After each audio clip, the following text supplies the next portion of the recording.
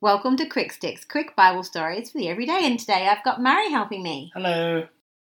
This story is all about a very thankful lady called Mary Magdalene. One day, Jesus went to eat with a Pharisee named Simon, who was a leader in the Jewish church, and while Jesus was eating, a woman came into the house. This woman had made some bad choices, and everyone thought she was really naughty.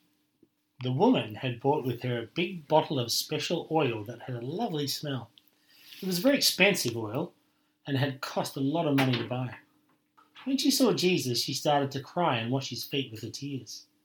She kissed Jesus' feet and wiped them with her hair, and then she poured the very special oil all over them. While this was happening, the man who owned the house named Simon was thinking to himself that if Jesus was really a prophet, that he would know that this woman was naughty and would never let her touch and clean his feet. But Jesus knew what Simon was thinking and said to him, "There was a man who had two people who owed him money. One person owed 500 pieces of silver, and the other person owed 50 pieces of silver.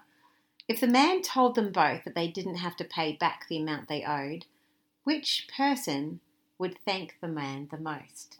Simon said, "I suppose the one who forgave the most." Jesus said, "You're right. Do you see this woman? I came into your house and you didn't clean my feet, but she has washed them with her tears and wiped them with her hair. You didn't greet me with a kiss, but she has kissed my feet. You didn't anoint my head with oil, but this woman has anointed my feet with special oil." I tell you, her sins, and they are many, have been forgiven.